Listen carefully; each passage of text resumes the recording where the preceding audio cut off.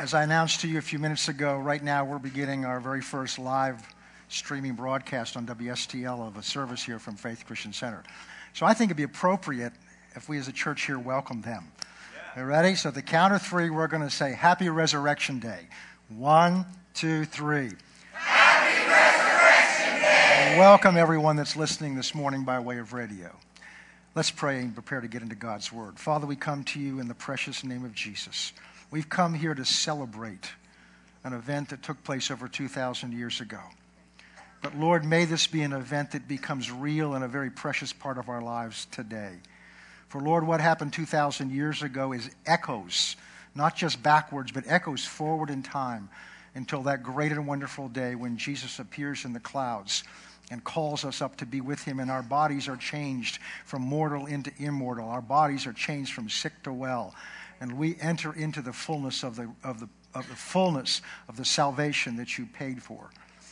Father, the heart cry of the Apostle Paul was that he would come to have a greater understanding of the greater reality of the power of the resurrection. And Father, that's our prayer this morning, that we have a greater understanding when we leave today of the power of your resurrection in our lives and for the church today. And to do that, we trust in the anointing of the Holy Spirit upon his word and upon the word as it's spoken. For you have ordained, Father, that your church should grow and mature through the preaching of the word. And so we rest in and rely upon the precious Holy Spirit to do that now. In Jesus' name, amen and amen. Open your Bibles with me to Matthew chapter 27. Matthew chapter 27. This is a day when the world celebrates what they call Easter. I was in several restaurants this week, or there's a coffee shop or something like that, and the waitress that waited on us had bunny ears on, and it was cute. But that's the world's idea of what Easter is all about. It's an event that took place over 2,000 years ago. And the question today is it just a holiday that celebrates the beginning of spring? Because that's what it is to many people. And we certainly know that we need to celebrate spring as much as we can to encourage it on. It was chilly this morning when I got up. What is it? Is it an historical event that the church looks back on and says, well, it's this date in our calendar that corresponds with the Jewish Passover? What is it? What does it mean? What does it mean to the world? What does it mean to the church? What does it mean to you? And that's what we're going to take a look at this morning. But let's start, first of all, on Good Friday. We're going to read a little bit about what Good Friday was about. Is this just a date for family gatherers? Is this just a date for food, for candy, for kids? Or does it mean something more? We're going to pick up in Matthew chapters 27 and verse 33. And this is referring, of course, to Friday afternoon. And when they come to a place called Golgotha, that is to say the place of the skull, they gave him sour wine mingled with gall to drink. And when he tasted of it, he would not drink. And then they crucified him, divided his garments, casting lots that it might be fulfilled what was spoken by the prophets. They divided my garments among them. For my clothing they cast lots. Sitting down, they kept watch over him there. And they put up over his head an accusation written against him, saying, "This is the King of the Jews." Then 2 robbers were crucified with him, one on the right and another on the left. And those who passed by blasphemed him, wagging their heads, saying, You who destroy the temple and build it in 3 days, save yourself. If you are the Son of God, come down from the cross. I remember as a boy sitting in Good Friday services with my grandmother. And I was raised in church, but my grandparents weren't born again as far as I could tell. They certainly didn't talk to me about it. I remember sitting here as we went through the words that Christ spoke from the cross and thinking, well, why didn't he prove who he was and come down off the cross? Because I didn't understand what the cross was all about, and neither did they. Prove you're the Son of God and come down from the cross. Verse 41. Likewise, the chief priests also, mocking with the scribes and elders, said, He saved others, himself he cannot save. If he is the King of Israel, let him come down from the cross, and we will believe him. He trusted in God. Let God deliver him now if he will have him. For he said, I am the Son of God. Even the robbers who were crucified with him reviled him. And now from the 6th until the 9th hour, there was darkness over the land. And about the 9th hour, Jesus cried out with a loud voice, saying, Eli, Eli, lama sabachthani. My God, why have you forsaken me? And some of those who stood there when they heard said, This man's calling out for Elijah. And immediately some of them ran and took a sponge and filled it with sour wine and put it on a reed, and he offered it to him to drink. And the rest said, Let him alone. Let's see if Elijah will come and save him. And Jesus cried out again, and with a loud voice he yielded up his spirit. Notice it wasn't taken from him. He yielded it up. And then, behold, the veil of the temple was torn in two from the top to the bottom, and the earth quaked, and the rocks were split. And the graves were opened, and many bodies of the saints who had fallen asleep, that was dead, were raised. And coming out of the graves after his resurrection, they went into the holy city and appeared to many. And when the centurion and those with him were guarding Jesus saw the earthquake and the things that had happened, they feared greatly, saying, Truly, this was the Son of God. And many women who followed from Galilee ministering to him were looking on from afar, and among them were Mary Magdalene, the mother of James and Joseph, and the mother of Zebedee's sons. And now when evening had come, there came a rich man from Arimathea named Joseph, who himself had become a disciple. And he went to Pilate and asked for the body of Jesus. And Pilate commanded the body be given to him. And Joseph had taken the body, he wrapped it in clean linen clothes, laid it in a new tomb which he has hewn out of a rock, rolled a large stone against the door of the tomb, and departed. And Mary Magdalene was there, and the other Mary sitting opposite the tomb. And on the next day, following the day of preparation, the chief priests and the Pharisees gathered together to Pilate. And they were saying, Sir, we remember that while he was still alive, how the deceiver said, After 3 days I will rise. Therefore command that the tomb be made secure until the third day, lest the disciples come by night and steal him away, and tell the people that he's risen from the dead. And the last deception will be worse than the first. And Pilate said to them, You have guards. Go your way, and make it secure as you know how. And so they went and made the tomb secure, sealing it with a stone and setting the guard. That was up to Friday evening. Now let's take a look at what this event meant. Because we have observing his death on the cross. We have Pilate, he wasn't there. We have the Pharisees and the opposition that hated him and were really behind his crucifixion. We have bystanders, the Roman soldiers, and the other people that were curious. And the last of all, we have his disciples, his followers.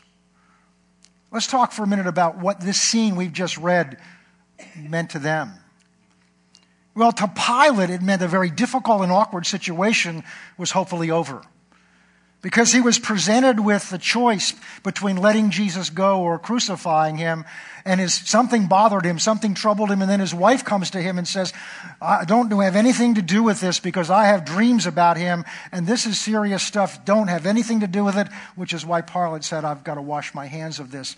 But Pilate, who had persecuted the Jews, Pilate, who had desecrated the temple, Pilate, who had offended them by bringing in insignias with the face of Caesar on it, offending the Jews, at this point became very weak because his very job was threatened if there was another problem. And so when the Jews stood up and said, no, don't let him go, crucify him, Pilate, who was a very strong leader, caved into them. And he's hoping at this point, when his body is taken down and he gets the report of this, that this problem that he washed his hands of is over. Then we got the Pharisees and the Sadducees, the men that hated him, that were threatened so much because Jesus' truth, and we saw Wednesday night here in the video that we watched that Lafayette showed for us here, we saw Wednesday night Jesus' confrontation with, at least one of them, with the Pharisees and the Sadducees, and he did not mince words with them. He hated hypocrisy because hypocrisy keeps people from knowing the true nature of God. And so he was angry at them, and they became threatened by him, and they had to find a plan to get rid of him and to kill him. And so they convinced Judas, one of his disciples, to betray him for 30 pieces of silver. And Judas does that. So as this scene ends on Friday night, and he is taken down off the cross dead, and his side has been pierced, and his hands have been pierced, and his feet pierced, and he's put away in this grave. The Pharisees are hoping, they're hoping that this problem is over with. So they have a cautious hope, but yet you can tell by what they did that they're still not completely sure, because he said some things that he was going to come up out of that grave, and they didn't just say, well, nobody's ever done that before. They were concerned that somehow this might be faked. So they arranged to have soldiers guard the tomb. Then you have the bystanders that are just there out of curiosity. You have the soldiers who have to be there. It's their job. They've not only witnessed, they performed many, many crucifixions. They're used to seeing men die in this horrible manner of death. And I'm not going to take this time this morning to describe to you what a horrible type of death. It's still perhaps one of the most cruel means of execution that man has ever designed. It was developed, first of all, by the Phoenicians. It was intended to take 2 to 3 days of utmost agony, which is why they broke the legs of the other men on the cross, because that's what ended the agony quickly. When they came to Jesus, they found he was already dead. And just to be sure, they pierced his side, and water and blood came out, and found out that he was dead, so they didn't break his bones, which was to fulfill the prophecy in Psalm 22 that none of my bones were broken. And they take him down, and as we read, they put him in a tomb. Well, these bystanders are standing by, and they've heard all kinds of promise. Religious people have come. When you get in the book of Acts, you find Gamaliel, one of the Pharisees, said, there others have come by and proclaimed that they were the Savior of the world, that we're starting some new movement, and they've all died.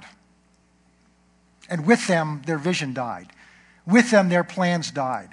With them, the things that they said were going to happen died. And maybe there was in these bystanders a little hope that maybe this was the Son of God, but they've just watched, if he was the Son of God, die. And so another man has made promises that he couldn't fulfill. Maybe you've had people in your life that have made promises to you that gave you some hope. Maybe they were pastors. Maybe they were religious leaders. Maybe it was your parents. Maybe it was someone in school who gave you promises and then they didn't fulfill them or couldn't fulfill them. So here, to many of these bystanders, was another disappointment. But perhaps the greatest impact of what was witnessed there was the impact on the disciples. Because they weren't bystanders. They weren't the opposition. They weren't Pilate or the legal authority. These were men that had been personally called by this man called Jesus. They were men that had given up their businesses, had given up everything that they had to follow him, because he laid before them a dream. He laid before them a promise. And as they walked with him, they became more and more convinced that not only was this just a great man, but this indeed was the long-promised Messiah. And that meant everything, that all the bondage that they were under. And in their minds, hopefully the bondage to Rome, all the bondage and oppression that Israel had gone through for these hundreds and hundreds of years was going to be over because the Messiah had finally come. So all their hopes were on him. And they'd left everything and followed him, and they had entered in, we talked about this last year, they entered in the beginning of this week to a triumphant entry. I mean, the city came out and celebrated, and they quoted scriptures that told that this was the Messiah. Blessed is he who comes in the name of the Lord. Hosanna, Hosanna. And they greeted him with palm leaves, and they laid them at his feet as he rode in on that colt. Imagine what the disciples were feeling. This is it. Everything we've dreamed for is coming to a culmination. It's coming now. And very quickly, over the course of that week, things began to change. The atmosphere in that city began to change towards them. And we talked last year that that's significant for us because the atmosphere in this nation towards the Christians is changing, and it's changing rapidly. And they had to cling more closely to him than they ever had before, and that's what we have to do. And now on this Friday, Thursday night, he's arrested. The unthinkable happens. And I'm sure somewhere down inside they're hoping, well, he's going to do something. I mean, he's walked on water. He's raised the dead. He's done the miraculous. Surely he's not going to let this go too far. And then most of them scatter. But he's brought out to that cross. He's presented in front of them, scourged with the horrible stripes and horrible loss of blood and horrible beating. It says in Isaiah 53 that his visage, his face was marred so much that it was hardly recognizable as a human being. And he carries that wooden cross out, and they sink it down they nail him to it, sink it down in the socket on that hill. And he dies. He doesn't come off the cross. He doesn't prove right then who he is, because they didn't understand what I didn't understand as a little boy, that he had to die. That he had to die. He didn't come to this earth to prove he was the Son of God. He didn't come to earth to prove he was the Messiah. God doesn't have to prove anything about himself. But he came to die for your sins and for my sins. So as Friday evening closes, although there were hopes in the hearts of some, although there was heartbreak and disappointment in the hearts of the disciples, although there was relief in the minds of the Pharisees and Sadducees and in Pilate's mind, it's really not like either the criminals that were crucified on either side of him. All three of them are dead. And really, it's not at all unlike the end of every human being that walks on this earth. He's dead. We don't like to think about death. We try to live our life avoiding that inevitable. But the Bible says in Hebrews, it's appointed to every man once to die. And then comes the judgment. So on Friday night, even on Saturday morning, which was the Sabbath day, which was the Jewish day of rest, there's nothing different than has happened to any other man that has ever died. Full of hopes and dreams and promises, except this man's hopes and dreams and promises maybe were beyond anyone else that they'd known, but he's dead. Because they were all tied to him. They were all resting on him, and they'd seen him do the miracles, and now the miracle man didn't do the miracle of coming off that cross. He's dead. See, if he'd just been arrested, there was always the chance that he could be freed. But once you're dead, you're dead. There is no hope beyond death unless God does something. Unless God does something. Friday night, death. We all, what we have in common with Jesus, what we have in common with those Pharisees, what we have in common with Pilate, what we have in common with the bystanders, what we have in common with the disciples, they're all dead. Jesus was dead, and you and I at some point will die. Now, I know you came to hear a hopeful message. We're not done yet. All right. Because that's Friday night. That's Friday night. Let's go now into chapter 28. Saturday was the day of rest. They couldn't do anything. It was the Sabbath. And now Sunday. This is what we're all about here today. Now after the Sabbath, as the first day of the week began to dawn, Mary Magdalene and the other Mary came to see the tomb. And behold, there was a great earthquake, for an angel of the Lord descended from heaven and came and rolled back the stone from the door and sat on it. And his countenance was like lightning, and his clothing were white as snow. And the guards shook for fear of him and became like dead men. And the angels answered and said to the women, "Do not be afraid, for I know that you seek Jesus who was crucified, but he's not here. He is risen, as he said. Come, see the place where the Lord lay. Go quickly and tell the disciples that he's risen from the dead. Indeed, he is going before into Galilee, and you will see him. Behold, I have told you." And so they went quickly out from the tomb with fear and great joy, and began to bring his disciples word. And as they went to tell the disciples, behold, Jesus met them, saying, "Rejoice!" And they came and held him by the feet and worshipped him. And Jesus said, "Do not be afraid. Go tell my brethren to go to Galilee, and there they will see me." And now when they were going, behold, some of the guard came into the city and reported to the chief priests all that had happened. And when they had assembled with the elders and consulted together, they gave a large sum of money to the soldiers and said, "Tell them the disciples came at night and stole the body away while we slept. And if this comes to the governor's ears, he will appease them and make you secure."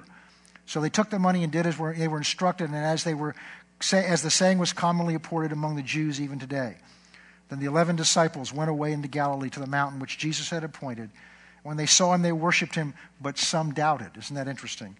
And Jesus came and spoke to them, saying, "All authority has been given to me in heaven and earth. You therefore go and make disciples of all nations, baptizing them in the name of the Father and the Son and the Holy Spirit, teaching them to observe all that I have commanded you. And lo, I am with you always, even unto the end of the age." Early Sunday morning, the ladies go out. Instead of finding the stone in front of the tomb, it's rolled away and there's an angel sitting on it. And the angel says, "He's not here. He's risen, as he said." And the other accounts, they go in and look. Now, we've talked about other men that have come and other leaders that have come and announced they were starting a religion or announcing that there was a cause or they knew the way to God. But they have something in common with these bystanders and Pilate and all they've all died also. The difference is you can go to their grave today and they're still in it. You can go to the grave of great founders of great religions of the world, and if they take the open to the tomb, you can see their bones, their remains are still in there because they began something, but then they died. Jesus is the only one that was dead, buried, and he was raised from the dead. He's not in that grave today. He will not be in that grave tomorrow. So what does that mean to us? What does that mean? Well, let's go through these people that we've already talked about. For his opponents, for the Pharisees and the Sadducees, that means that the trouble they thought was over has really just begun. For the bystanders, it gives some of them hope. But for the disciples, instead of being the end, it's the beginning. You know, very often when you think things are over is when God just begins. When you think looking at everything from a natural point of view looks like it's over and there is no hope, that's often the place where God begins. Abraham, the man through whom God established the nation of Israel. It says in Romans chapter 4, this man had no children, and God promised him that through you and your wife Sarah, you're going to be the father of many nations. And not only were they both too old past childbearing age, but she had always been barren. But that doesn't stop God. Neither does a grave stop God. Because it says in Romans chapter 4 that Abraham believed in a God who can raise the dead and calls things into existence that have never existed before. And so what looked to them, the disciples, as if this were the end, on Sunday morning, they now realize this is the beginning. And the beginning is Jesus' ministry on the earth has ended, but their ministry in the earth is just beginning. Because notice what he ends with. He ends with commissioning them to go into all the world and to preach the gospel. And that's the commission that's still the commission of the church today. Because you see, you and I are part of Peter, James, and John. We're part of Thaddeus and Nathaniel. We're part of all of those except for Judas. We're part of them. That what began in the day of Pentecost is still continuing today. So what did it mean to them? It meant a new beginning. It meant everything that they were called for, everything Jesus chose them for. It meant it was really starting instead of being over. All right. What does it mean for us? Let's go to 1 Corinthians 15.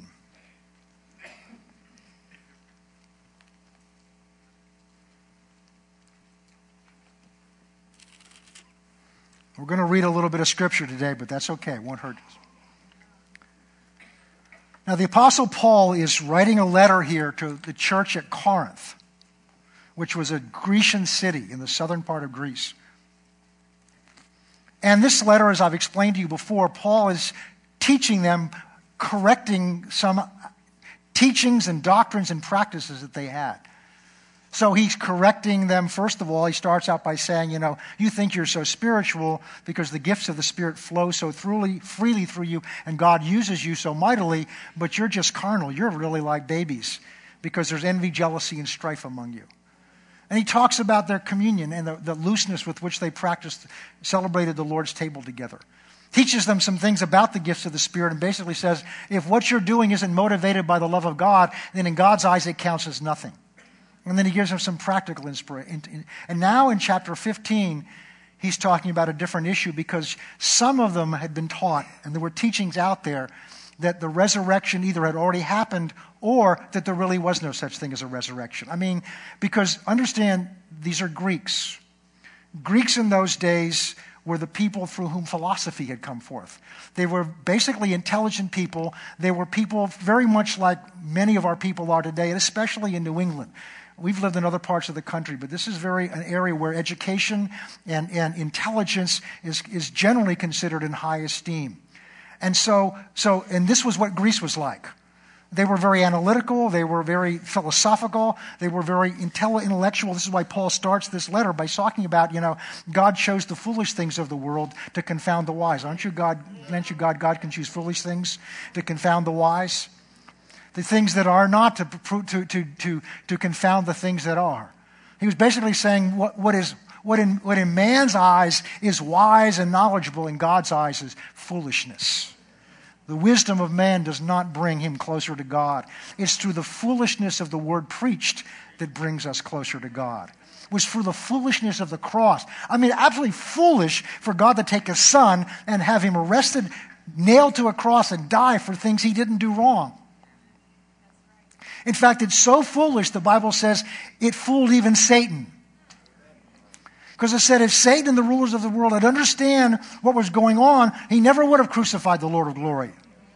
God caught him in a trap. Because God thinks in terms of greatness and love, and Satan thinks in terms of destruction and deceit. He could not think in the same terms God could think of. So he couldn't imagine what God was doing. And as a result, we'll see in a moment, he caught him in a trap.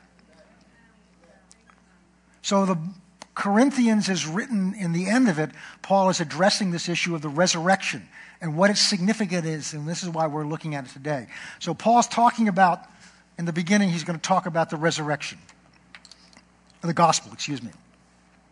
Moreover, brethren, I declare to you the gospel which I preached to you, which also you received, in which you stand. So he's talking about the gospel.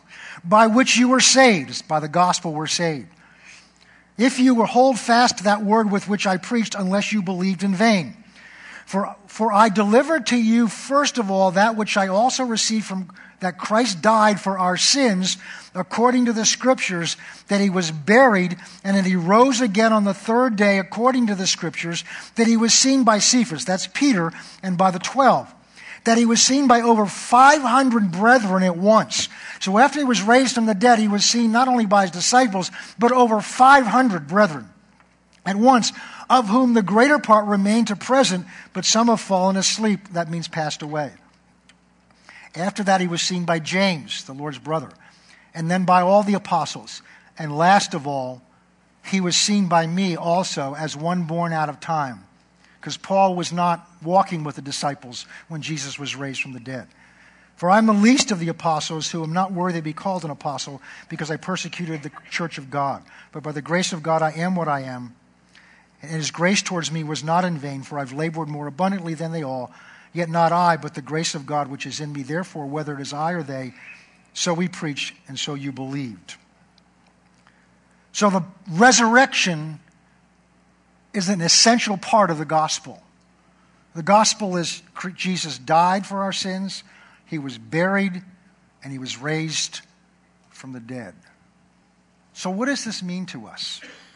Well, let's look at the first thing it means. We're going to look at three things this morning. Let's go to verse 12. Now, if Christ has preached that he's been raised from the dead, how do some among you say there is no resurrection of the dead? But if there is no resurrection of the dead, then Christ is not risen. And so what he's saying here, some were saying that there is no such thing as a resurrection of the dead. And Paul is saying, well, if there's no resurrection of the dead, then Christ wasn't raised from the dead. And now he's going to say, if Christ wasn't raised from the dead, this is what that would mean to us. So this is our first insight into what the resurrection of Christ 2,000 years ago means to us today. If Christ is not written, verse 14, is not risen, then our preaching is empty, and your faith also is empty. Yes, and we're found as false witnesses of God, because we've testified of God that he raised up Christ, whom he did not raise up, if in fact the dead do not raise. For if the dead do not rise, then Christ has not risen. If Christ has not risen, your faith is futile, empty, of no effect.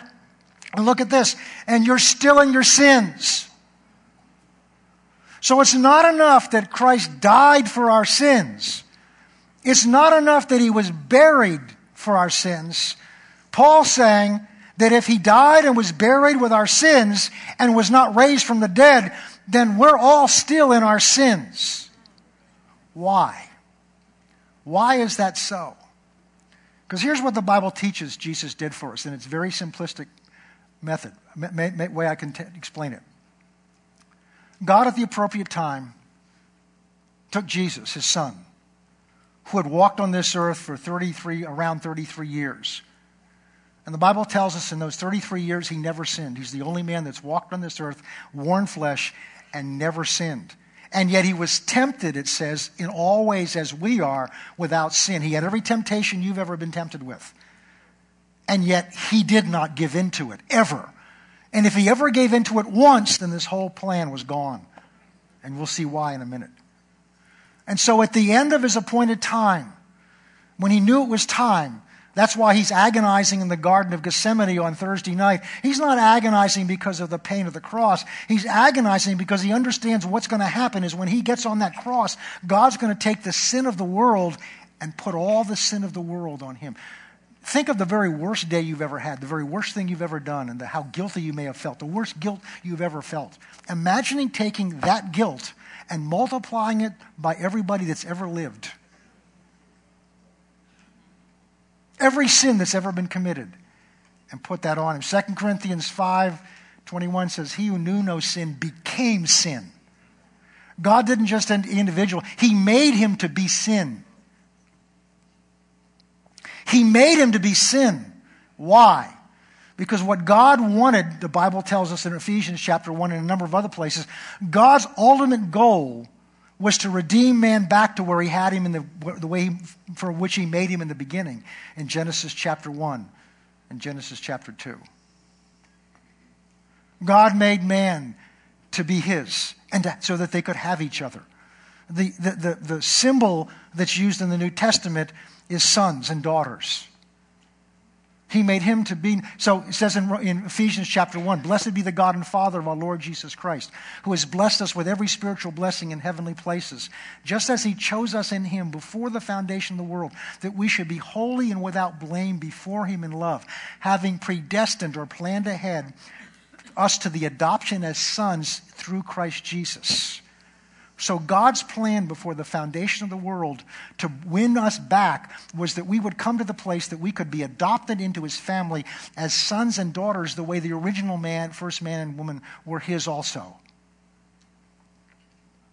The problem was Genesis 3, as Lafayette talked about last week. One man listened to the wrong voice and disobeyed God. And when he disobeyed God, it opened the door and sin came into the world. And sin doesn't just come into the world's atmosphere. Sin entered the man and his nature. And sin creates an infinite separation from God because God is absolutely holy. And so God could not just say, I love you, I want you to be my son and daughter, because the issue that stood between you and me, the issue that stood between every man and God that wanted him to himself was our sin, our rebellion against God. And the root of all that rebellion is selfishness, self. I'm going to do what I want to do. I'm going to have the ultimate decision of whether I'm going to obey God or not. I'm going to take my life into my hands. That's the root of all sin, and that's the root that God had to root out. And so in order to have man his again, in order to have us to be sons and daughters of the living God, in a union with him, in a relationship with him, just like you are with your children, one with them, they have your flesh, they have your blood, the sin had to be dealt with. And the Bible tells us that the wages of sin is death. Without the shedding of blood, there is no remission of sin. So something had to die. In the Old Testament, God used animals, the shedding of their blood, as a type, as a temporary thing, so that he could relate to man, but no, he could never be their father. They could never be his children. They couldn't be one with him. But that allowed him, that appeased the sin. It covered it over so that God could have dealings with them. But his ultimate plan was to be carried out on that cross, on that Friday. And so at the appropriate time on that cross, God took sin itself, all the sin of man, and laid that on his son. And then God poured his anger. Because we forget, we know God's grace, but we forget that God is a righteous God. God is angry at unrighteousness. We're going to see a scripture that talks about that in a few minutes. So God had to deal with this anger. He had to deal with the judgment, the penalty for sin. See, grace does not mean God just did what we often do as parents and say, well, you know what, I'm going to be gracious today. I just kind of look the other way as if I didn't see that. Or I'm going to give them another chance and say, Johnny, if you do it again, having said this 14 times, then you're going to get a spanking, thinking that's grace. If God did that, he would cease to be righteous. And then we're all in trouble. So how does a righteous God, who cannot tolerate any unrighteousness, embrace as his own people like you and me, who are anything but righteous on our own, who are proud, jealous, envious, selfish, self-centered, on our best day? The Bible says that all of us, our best deeds are still like filthy rags compared to God's holiness and righteousness. So God pours his anger, his judgment for your sin and my sin out on that cross. And he died in sin. He was taken down and buried in sin. And the Bible doesn't tell us a whole lot about what happened after that. We have some clues. There's some references in Psalm 22 about some of the struggle that went on in hell. There's a reference to in Ephesians, talks about, having ascended, he first descended into hell.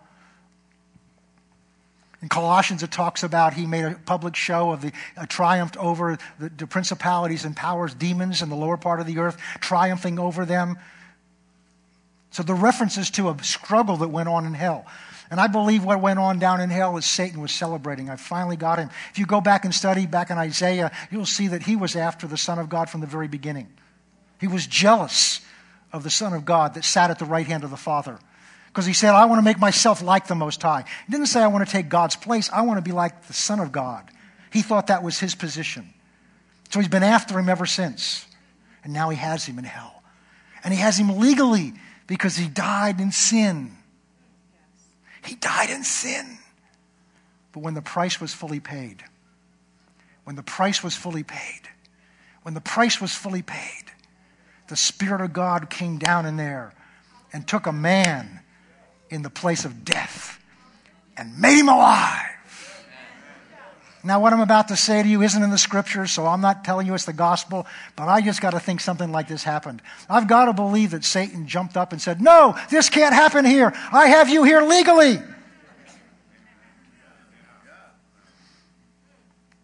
You died with sin, and I have you here legally. That sin gave me a hold on you.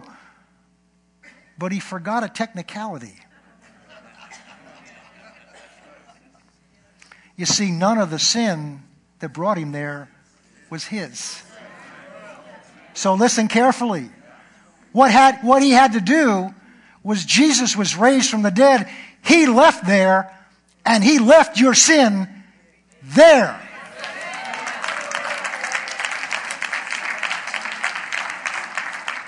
Now let's look at death from that point of view. Told you I'd sew you back up again. He died with our sins, no different than anybody else that ever died. He was buried dead, no different than any else that ever been buried. But he was raised back again to a newness of life. So Paul's telling us here that his resurrection validates and proves the gospel. They wanted him to come off the cross. They wagged their heads and said, if you're the Son of God, then come off the cross. But that's exactly what the devil wanted him to do. The devil wanted him to come off the cross before the price was paid. But Jesus, aren't you glad he went all the way through to the fullness of it? But now he's come alive, seeing die over 500 people over a period of 40 days. It validates the gospel. Paul says, if he's died but not raised again, that we're still in our sins. My preaching is in vain. What makes this gospel real, what makes this gospel the power of God, is he was raised. A man that was dead was raised from the dead. A man that was dead in our sins was raised from the dead and walked on this earth, and he's coming back again, but I'm getting ahead of myself. All right. Oh, it's going to get better. You ready?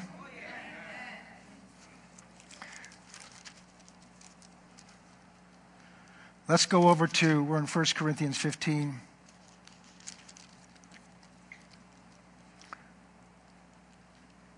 Let's go over to verse 55.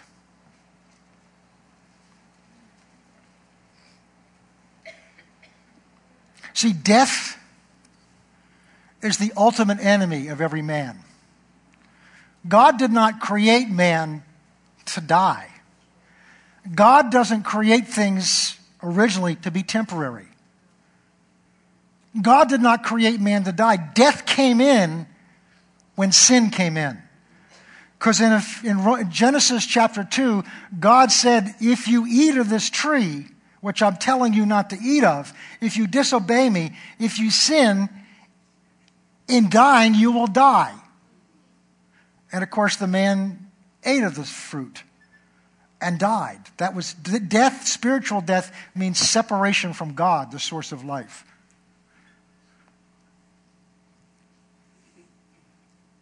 Death is our enemy. We do everything we can to not die. That's why we spend billions of dollars in the health industry on medicine and on doctors and on tests and on all this stuff. Why? And they're working with us. They're not our enemies. Why? So that we're not going to die. But guess what? With all their equipment, with all their medicine, with all they can do for you, unless Jesus comes back, the good news I have for you today is you are going to die, and I am too. And the sooner we face it and can govern our lives by that, the better off we'll be. In fact, I've heard it said you're really not prepared to live until you're prepared to die. Now, we don't want to think about it all the time, and I understand that, but we need to face the reality. This life is not everything. Don't try to cling to it and hold on to it so desperately, because if you're in Christ, this is the closest thing to hell you're ever going to know. And it's temporary. Paul says in 2 Corinthians chapter 4, though this outer man's perishing, and whether you may be in the best shape of your life, but it's still perishing. Because your body starts dying the moment you're born. Because it starts the aging process. And if I look back at pictures, we had a relative come a couple of weeks ago and look back at some old pictures, and I discovered my hair has changed color over the last few years. And there's not quite as much of it as when we first came here, 25 years ago? You know, I've got, was it Mary Ann Brown used to say, everything that used to be north went south. You start growing hair where you don't want to grow it, and you lose hair where you wanted to have it. I mean, it's a process of decay. But the good news is that's just your temporary house. The inner man, Paul says, gets renewed day by day. It's interesting, the Israelites, when God first called them, it says in Hebrews 11, that they lived in tents. Because they were looking for a city whose builder and maker and God, whose foundation was in God. And the symbol that they use is that this life is like living in a tent. A tent has no foundation. Why? It's not permanent. It can be moved easily. And your life is not permanent. It's like a tent. In fact, in 2 Corinthians 5, Paul talks about it as this tent. We're going to put off this tent. We're going to put off this and put on a new body. We're going to see that in a minute. So this is just temporary. But death, we fear it because it's unknown. We fear it. And the Bible talks about there's a sting to death. We'll see that in a minute. I quoted to you earlier from Hebrews. It says, it's appointed to every man to die once, and then comes judgment. That's where the sting is. Somewhere inside of us, we know when this is over, I'm going to have to stand before somebody and give an account for my life. We're living in a world that's trying to erase God. Why do we want to get rid of God? Why do they want to get rid of God? Not because they don't like God, because if there's a God out there, then somewhere down the road, I'm going to have to stand and give an account for how I've lived my life. And I don't want to be accountable to anybody. I'm my own master. I'm my own king. I'm the master of my own ship. Yeah. And so we've got to somehow get rid of God. Nietzsche said 100 and some years ago, God is dead. Well, I've got news for you. Nietzsche's dead. But God's very much alive. All right. Let's go over to verse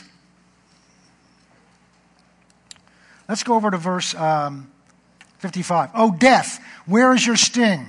O Hades or hell, where is your victory? For the sting of death is sin, and the strength of sin is the law. So death has a sting to it, a pain to it. That's why we recoil from it. And the sting of that death is sin, knowing we're not right, knowing we haven't lived a life that's perfect before God. But thanks be to God who gives us the victory through the Lord Jesus Christ. Therefore, my brethren, beloved brethren, be steadfast, immovable, always abounding in the work of the Lord, knowing that your labor is not in vain. So death has a sting to it. It's the loss of what we know. It's the cherished of life. It's the fear of judgment. But the resurrection, he says, "O death, where is your sting? O hell, where is your victory?" So in the resurrection that we just described, where Christ comes alive and comes out of that, he's defeated death. In fact, go quickly over to Hebrews chapter 2.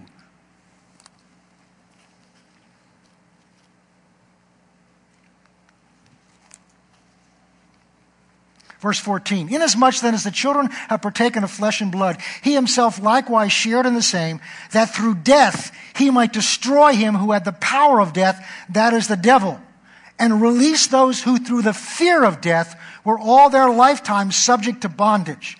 For indeed does he not give aid to angels? But he does not give aid to angels, but he does give aid to the seed of Abraham. Therefore in all things he had to become like his brethren, that he might be a merciful and faithful high priest in things pertaining to God, to make propitiation for the sins of the people. For in that he himself has suffered, being tempted, he's able to come to the aid of those who are tempted." So first of all, the resurrection validates the gospel. Secondly, it defeats the power of death. That doesn't mean your body won't die, but death has no victory over you. I'm going to show you what death is like to a Christian.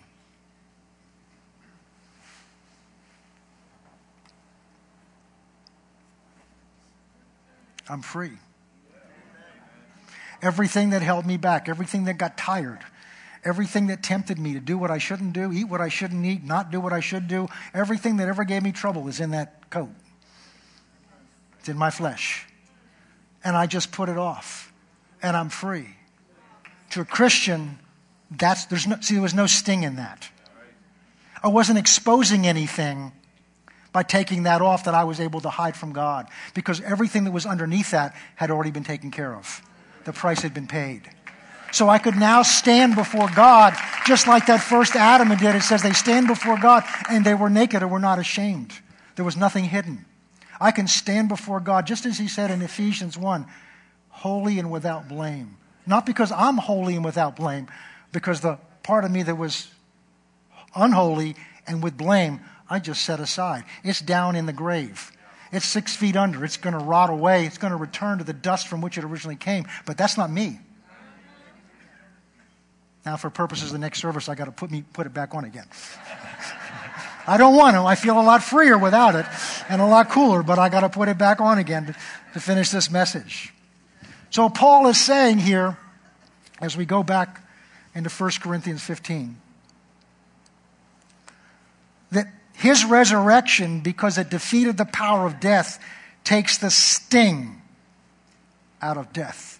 So we don't have to fear death, because he's conquered death. He's overcome death.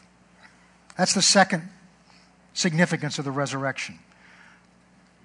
The third significance. Let's go back to verse 20 in 1 Corinthians 15. "But now Christ is risen from the dead and has become the first fruits of those who have fallen asleep." Because what he's saying here is he has raised from the dead. Let's talk about what that means.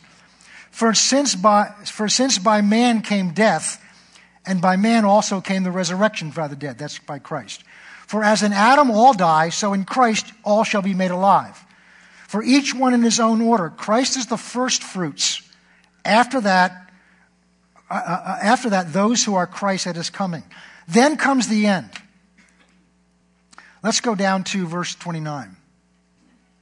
"Otherwise, what will they do who are baptized into the dead, if the dead do not rise at all? Why are we baptized into the dead? Why do we stand in jeopardy every year?" Paul is talking about why have I gone through what I've gone through if the dead aren't raised? "I affirm by the boasting in you that I have in Christ our Lord, I die daily. But if in the manner of men I fought the beast at Ephesus," in other words, if I've done this out of just natural purposes, what advantage is it to me? If the dead do not raise, let us eat, drink, and tomorrow we die. So let's just enjoy life. I mean, if there's nothing after this life, then we're the most foolish of all people, Paul is saying. Why don't we just go out and have fun like the rest of the world does if there is no resurrection from the dead? But Paul's governed his life. He's paid the prices that he's paid because he knows there's a resurrection from the dead. That is his hope. Because what we're talking about now is the third significance of the resurrection. It gives us a blessed hope for the future. Verse 35. But someone might say, how are the dead raised up, and with what body do they come? Foolish one, what you sow is not made alive until it dies. And what you sow, do you not sow the body, that it may be, but shall not be mere grain, perhaps wheat or some other grain? But God gives it a body as he pleases, to each seed of its own body. So he's talking about the covering of a seed. All flesh is not the same flesh, verse 39. But there's one kind of flesh of men, another kind of flesh of animals, another kind of fish, another of birds. There are also celestial, heavenly bodies, and earthly bodies. But the glory of the heavenly body is one, and the glory of the earthly body is another. There's one glory of the sun, there's another glory of the moon, another glory of the stars, and one star differs from another in glory. So also is the resurrection of the dead. The body is sown in corruption, which means it's decaying, it's dying. But it's raised in incorruption. It is sown in dishonor. It gets sick, it dies, whatever happens. It gets old, it gets wrinkled, it gives out. It's raised in glory. It's sown in weakness, but it's raised in power. It's sown a natural human body, but it's raised a spiritual body. There is a natural body and there is a spiritual body. And so it is written, the first man, Adam, became a living being, and the last man, that's Christ, became a life-giving spirit. However, the spiritual is not first, but the natural, and afterwards the spirit. The first man was of or out of the earth. That was Adam. He was made of dust. That's why your body goes back to the dust. The second man is of the Lord, and he's from heaven. And as the man of dust, so also are those who are made of dust. That's our bodies. As was the heavenly man, that's Christ, so also are those that are made of heaven. That's our heavenly body. For as we were born the image of the man of dust, so we shall also bear the image of the heavenly one. Now this I say, brethren, that flesh and blood cannot inherit the kingdom of God. You can't take your body to heaven. So don't get too attached to it. I've heard it referred to as your earth suit. You are a spirit being. And if you're in Christ, God's kingdom, God's nature is in you because you're his child on the inside. But that body's the same body you had when you were born. Oh, it's bigger, heavier, changed a lot, but it's still an earthly suit. And because heaven is an eternal place, you cannot take this earthly body there. So don't get attached to it. Take care of it so that it'll finish a course with you and you don't have to drag it around, but don't get too attached to it. Because you're going to have to leave it here whichever way you go. It's staying here. And 100 years from now, it's going to be dirt. It's going to decay. But that's not you. That's not who you are. That's why Paul says, although this outward man is decaying, there's an inner man inside of me that's getting stronger and more full of life every day.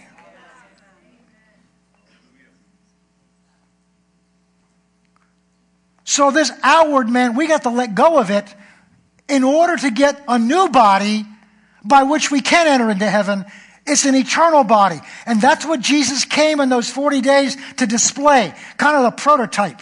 You know, they design a new car, they'll get prototypes out there and they'll show you pictures of it, test runs. They may even have some that are out on the streets. Jesus was walking around. That's why he walked through walls. That's why at one point he sits with them and they said, you know, they were afraid he was a spirit. He says, give me something to eat.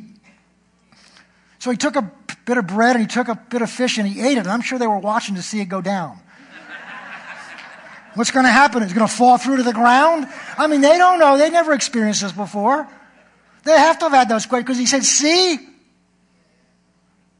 Spirits can't eat food.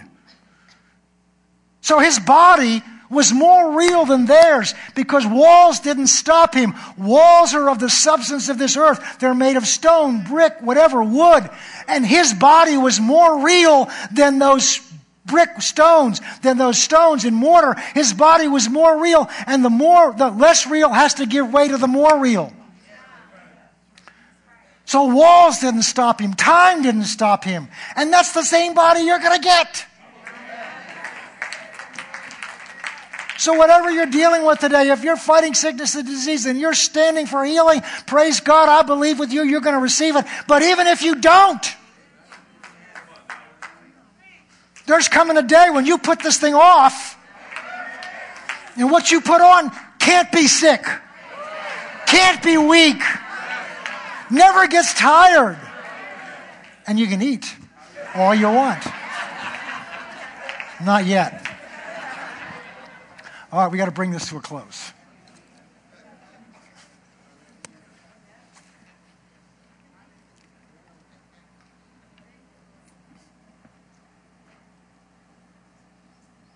Verse 50, flesh and blood cannot inherit the kingdom of God, nor does corruption inherit incorruption. Behold, I tell you a mystery. We shall not all sleep. That means die here. But we shall all be changed in a moment, in the twinkling of an eye, at the last trumpet. For the trumpet will sound, and the dead will be raised incorruptible. We shall all be changed. Go with me to 1 Thessalonians 4. This is our blessed hope. 1 Thessalonians 4.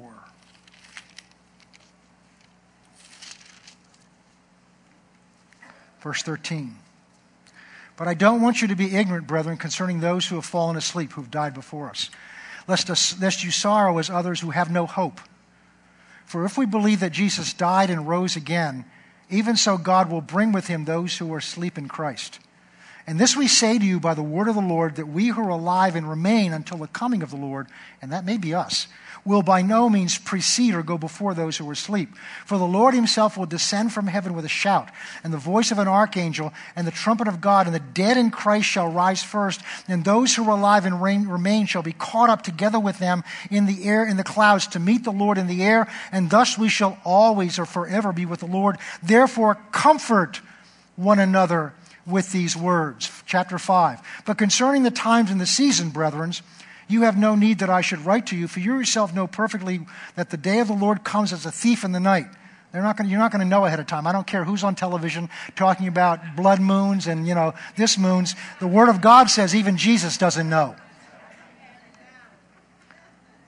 Verse 3, for when they say peace and safety and sudden destruction comes upon them, as labor pains upon a pregnant woman, they shall not escape. But you, brethren, are not in darkness, so that this day should not overtake you as a thief. But you are sons of the light and sons of the day, and you are not of the night or of darkness. Therefore, let us not sleep as others do. This is a time, church, to be awake.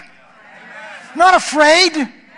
Not looking at the news and saying, my goodness, what's ISIS doing today? And what's plague is out there? And what's Boko Haram? What's Al Qaeda doing?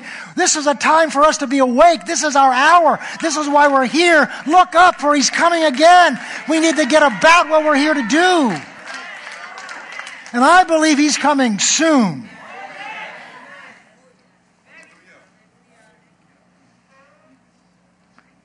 Verse 7, for those who sleep, sleep at night, and those who get drunk at night. But let us who are of the day be sober, putting on the breastplate of faith and love as a helmet, the hope of salvation.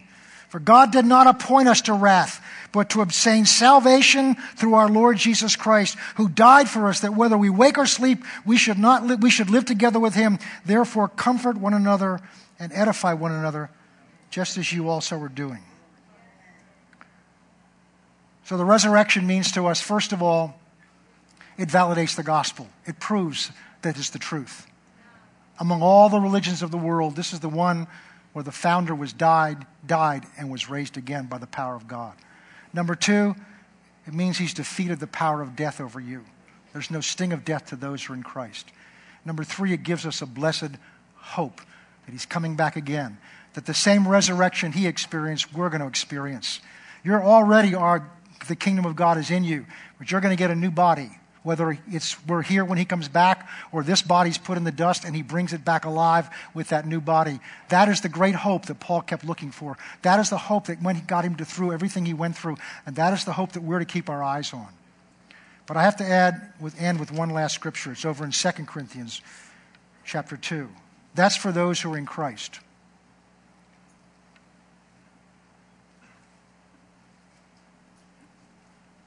Verse 4. We ourselves boast of you among the children of God for your patience and faith in all persecutions and tribulations that you endure, which is manifest evidence of the righteous judgment of God, that you may be counted worthy of the kingdom of God, for which you also suffer. Since it is a righteous thing with God to repay with tribulation those who trouble you, and to give you who are troubled rest with us when the Lord Jesus is revealed from heaven. So he's talking about when he comes back with his mighty angels. He's coming back, verse 8, in flaming fire, taking vengeance on those who do not know God and on those who do not obey the gospel of our Lord Jesus Christ. These shall be punished with everlasting destruction from the presence of the Lord and from the glory of his power, when he comes in that day to be glorified in the saints and to be admired among those who believe, because of our testimony among you was believed. Therefore, we always pray for you that our Lord God would count you worthy of his calling and fulfill all the good pleasure of his goodness and the work of faith with power. Today we celebrate the resurrection of our Lord. To a Christian, our hope, our blessed hope. To a Christian, the proof that death is not to be feared, that death is actually to be looked forward to. Life is an assignment from God. And when that assignment's over, we want to leave here and go to our reward. And the resurrection validates, proves, demonstrates with something nobody else could ever do, that this gospel is the truth. It is God. It is the way. Jesus said, I am the way, the truth, and life. No one comes to the Father unless they come through me. We ended with a scripture that says, when he comes back, he's not just coming for the church. He's not just coming for those who believe in him and have invited him into their life. But he's going to come eventually with vengeance. There's a day of judgment. And in that day of judgment, everything that you've ever done gets displayed before God. And judgment is handed out.